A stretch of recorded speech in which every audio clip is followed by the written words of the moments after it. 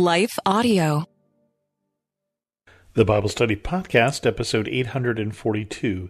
Today, the Bible Study Podcast continues the study of the book of Psalms with chapters 98 and 99.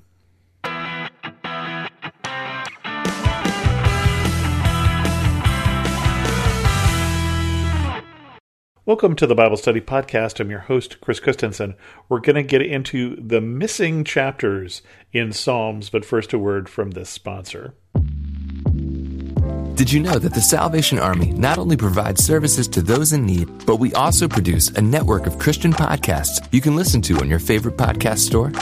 One of these shows, Words of Life, is a 15-minute weekly show featuring interviews, testimonies, Bible studies, and more.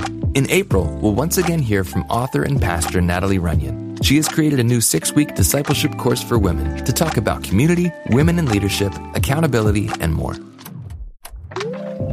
We want discipleship to be what's drawing people, not bounce houses. They're more likely to come back and not just to be entertained.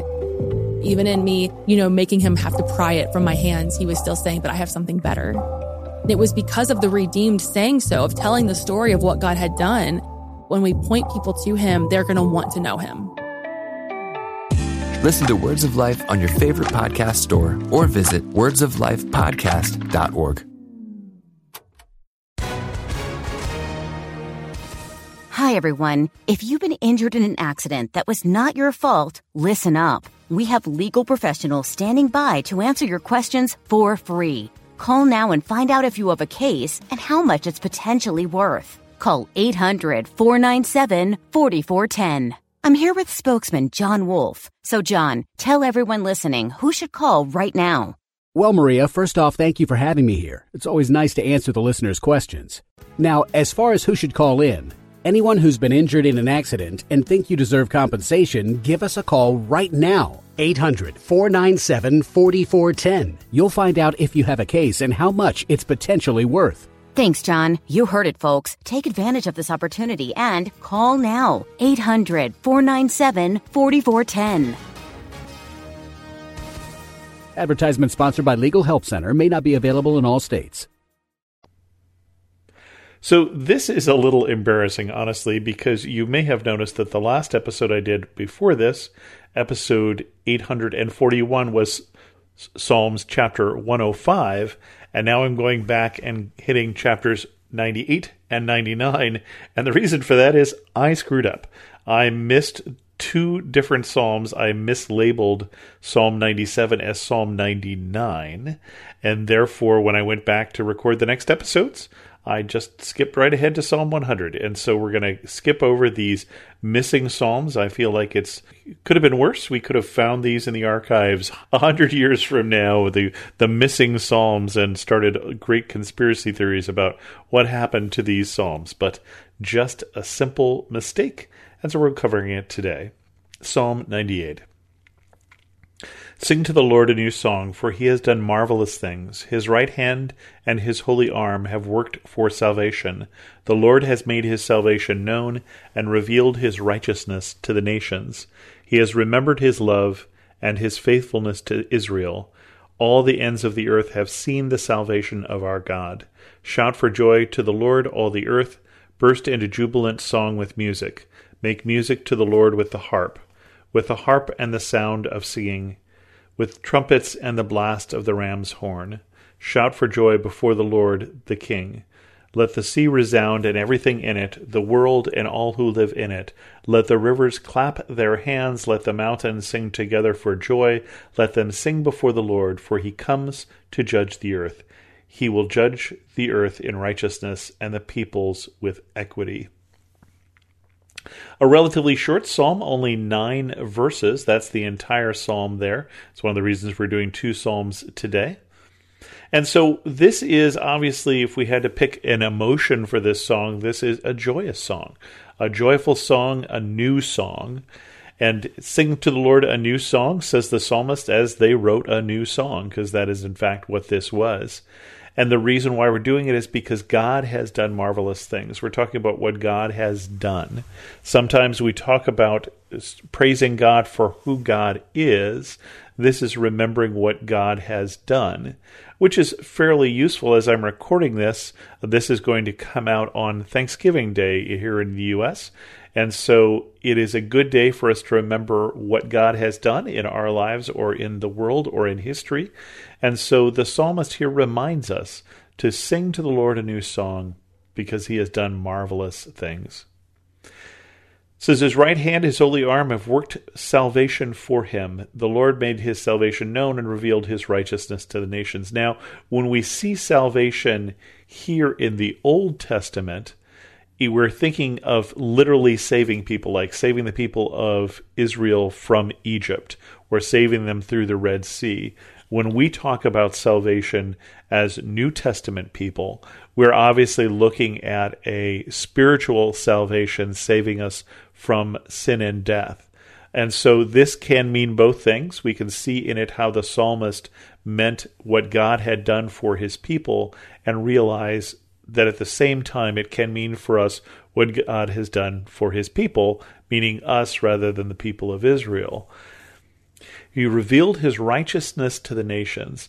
And remember, one of the characteristics of God is his righteousness, that God is unchanging, that God is always the same, and that God does the right thing, is really what this is saying. He remembers his love and his faithfulness to Israel. All the ends of the earth have seen the salvation of our God. And so he's saying that anybody who's heard about the people of Israel has heard that God loves them, and has heard that God is faithful, and that word has gone out. Now, of course, as we read this as New Testament people, we would say that all of the world can, should, and has heard of the faithfulness of God to his people and through what Christ has done. And that is the salvation of our God for us. Shout for joy to the Lord, all the earth. Burst into jubilant song with music. Make music to the Lord with harp and sound of singing, with trumpets and the blast of the ram's horn. Shout for joy before the Lord the King. This is one of those things where you could picture being in this service and it would be filled with joy. Now, not every church service I have been in has had that attitude of joy. Some certainly have. And this is that kind of service that is focusing on what God has done and rejoicing in it. Then it basically turns to creation, to all of creation itself, and say, let creation also praise God. Let the sea resound and everything in it, the world and all who live in it. Let the rivers clap their hands. Let the mountains sing together for joy. Let them sing before the Lord. And then this is the reason why we're singing, which is interesting. This doesn't sound like it might be good news, for he comes to judge the earth. But what the psalmist is saying, when he judges the earth, he will judge the world in righteousness and the people with equity. That the people are dealing with inequity and the people are dealing with unrighteousness, and that God is going to come and make things right. Continuing on to Psalm 99. The Lord reigns, let the nations tremble. He sits enthroned between the cherubim, let the earth shake. Great is the Lord in Zion. He is exalted over all the nations. Let them praise your great and awesome name. He is holy. So a little different emotional sense in this one, because we're still praising God, but it's not necessarily quite the same song of joy, but it's remembering the power of God and that God is in charge, that God reigns. And remembering the awesome power of God says the Lord reigns, let the nations tremble. Let you remember that God is in charge and that you are not, and that God is powerful and you are not, and that God is in control and you are not.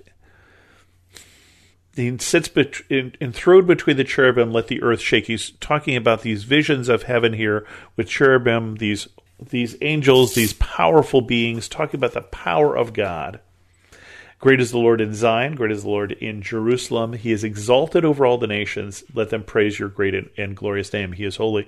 So he is over all the nations. His strength is greater than all the other nations. Now, in my personal devotions, I'm reading through, was reading through 1st and 2nd Samuel, through 1 Kings, and I've just gotten into 2 Kings. And there's a placed there, there's a story of Nahum, who is a general for one of the other nations, who is sent to the prophet Elisha to be healed. And Elisha says, sure, just go bathe in the Jordan River 7 times. And he's angry. And he's angry because he's told to do this demeaning thing. And aren't there rivers where he came from? Couldn't he bathe before? And his servant says, well, if he had told you to do something great, you would. And so why not go do this? And he goes and he does this. He bathes. And of course, his leprosy leaves him. So he comes back to Elisha and says, now I know there is no God but the God of Israel. And that's just the kind of thing that this is talking about here. Exalted over all the nations, that all the nations might know that there is one God, that whoever they've been worshiping before, there is one God who has the power to make change. The Lord is mighty. He loves justice. You have established equity. In Jacob you have done what is just and right. Exalt the Lord our God and worship at his footstool. He is holy. Again, this theme that we keep coming back to in Psalms, in the prophets, about God's love for justice and for equity. And we know what that means. It means that if I go into court and I'm accused of something, or you go into court and accused of something, or I'm sued or whatever, that who I am doesn't matter. If I am rich or poor, it doesn't bring me any advantage or disadvantage. That the facts of the case, that what really happened determines who wins. That's the kind of justice, that's the kind of equity that we're talking about here. In Jacob you have done what is just and right. Exalt the Lord and worship at his footstool. He is holy. He is holy. He is above and set apart. He is worthy of worship. And worship at his footstool, there's this humbling of ourselves to understand that God is above us, that we are subservient to him, that we are looking up to God. Moses and Aaron were among his priests. Samuel was among those who called his name. They called on him, and he answered them. He spoke to them from the pillar of cloud, and they kept his statutes and the decrees he gave them. So looking back to people who we remember, or the people of God here in Israel remember as being faithful people. We just came through the All Saints' Day where we remembered those people who are saints in our lives, who were faithful to God, who God led, and how they had an impact on our lives. This is not something that stopped with Aaron and Moses and Samuel, but God is continuing to lead us and has continued to lead us through people he has put into our lives, and is working the same in other people through us. That God doesn't stop working in this generation or the next, that God continues to work and use the people of God as his instruments. That you, in fact, are an instrument of God intended to bring righteousness, intended to bring peace, intended to bring joy to those you come into contact with. Lord our God, you answered them. You were to Israel a forgiving God. Though you punished their misdeeds, exalt the Lord our God and worship at his holy mountain, for the Lord our God is holy. And again, we're remembering that holiness of God, that God is worthy of praise, that God is worthy of worship. But we're remembering also here a forgiving God. And of course, one of the reasons we're remembering that is that this is one of those psalms that is being sung by the people of God, and the people of God, by the time that this psalm is written, have screwed up a lot of times and will continue to screw up in the Old Testament. And of course, we as the people of God continue to screw up. We are not always faithful to him. We do not always call on his name. We do not always bring justice. We would rather see the people that we like win the court case than the people who are right. We would rather see the people who we like get justice. And that is not equity, and that is not justice. And that is us. We fall short. And we continue to fall short, but fortunately we worship a loving and forgiving God. And with that, we're going to end this episode of the Bible Study Podcast. If you have any questions, send an email to host@thebiblestudypodcast.com, or better yet, leave a comment on this episode at thebiblestudypodcast.com. And thanks so much for listening.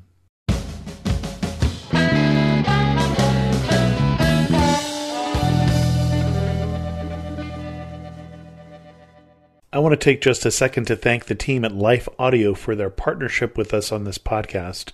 If you go to lifeaudio.com, you'll find dozens of other faith-centered podcasts in their network. They've got shows about prayer, Bible study, parenting, and more. Need more of God's power in your life? I'm Christina Patterson, host of the Teach Us to Pray podcast, providing practical tips on how to grow your faith through prayer. Subscribe at lifeaudio.com.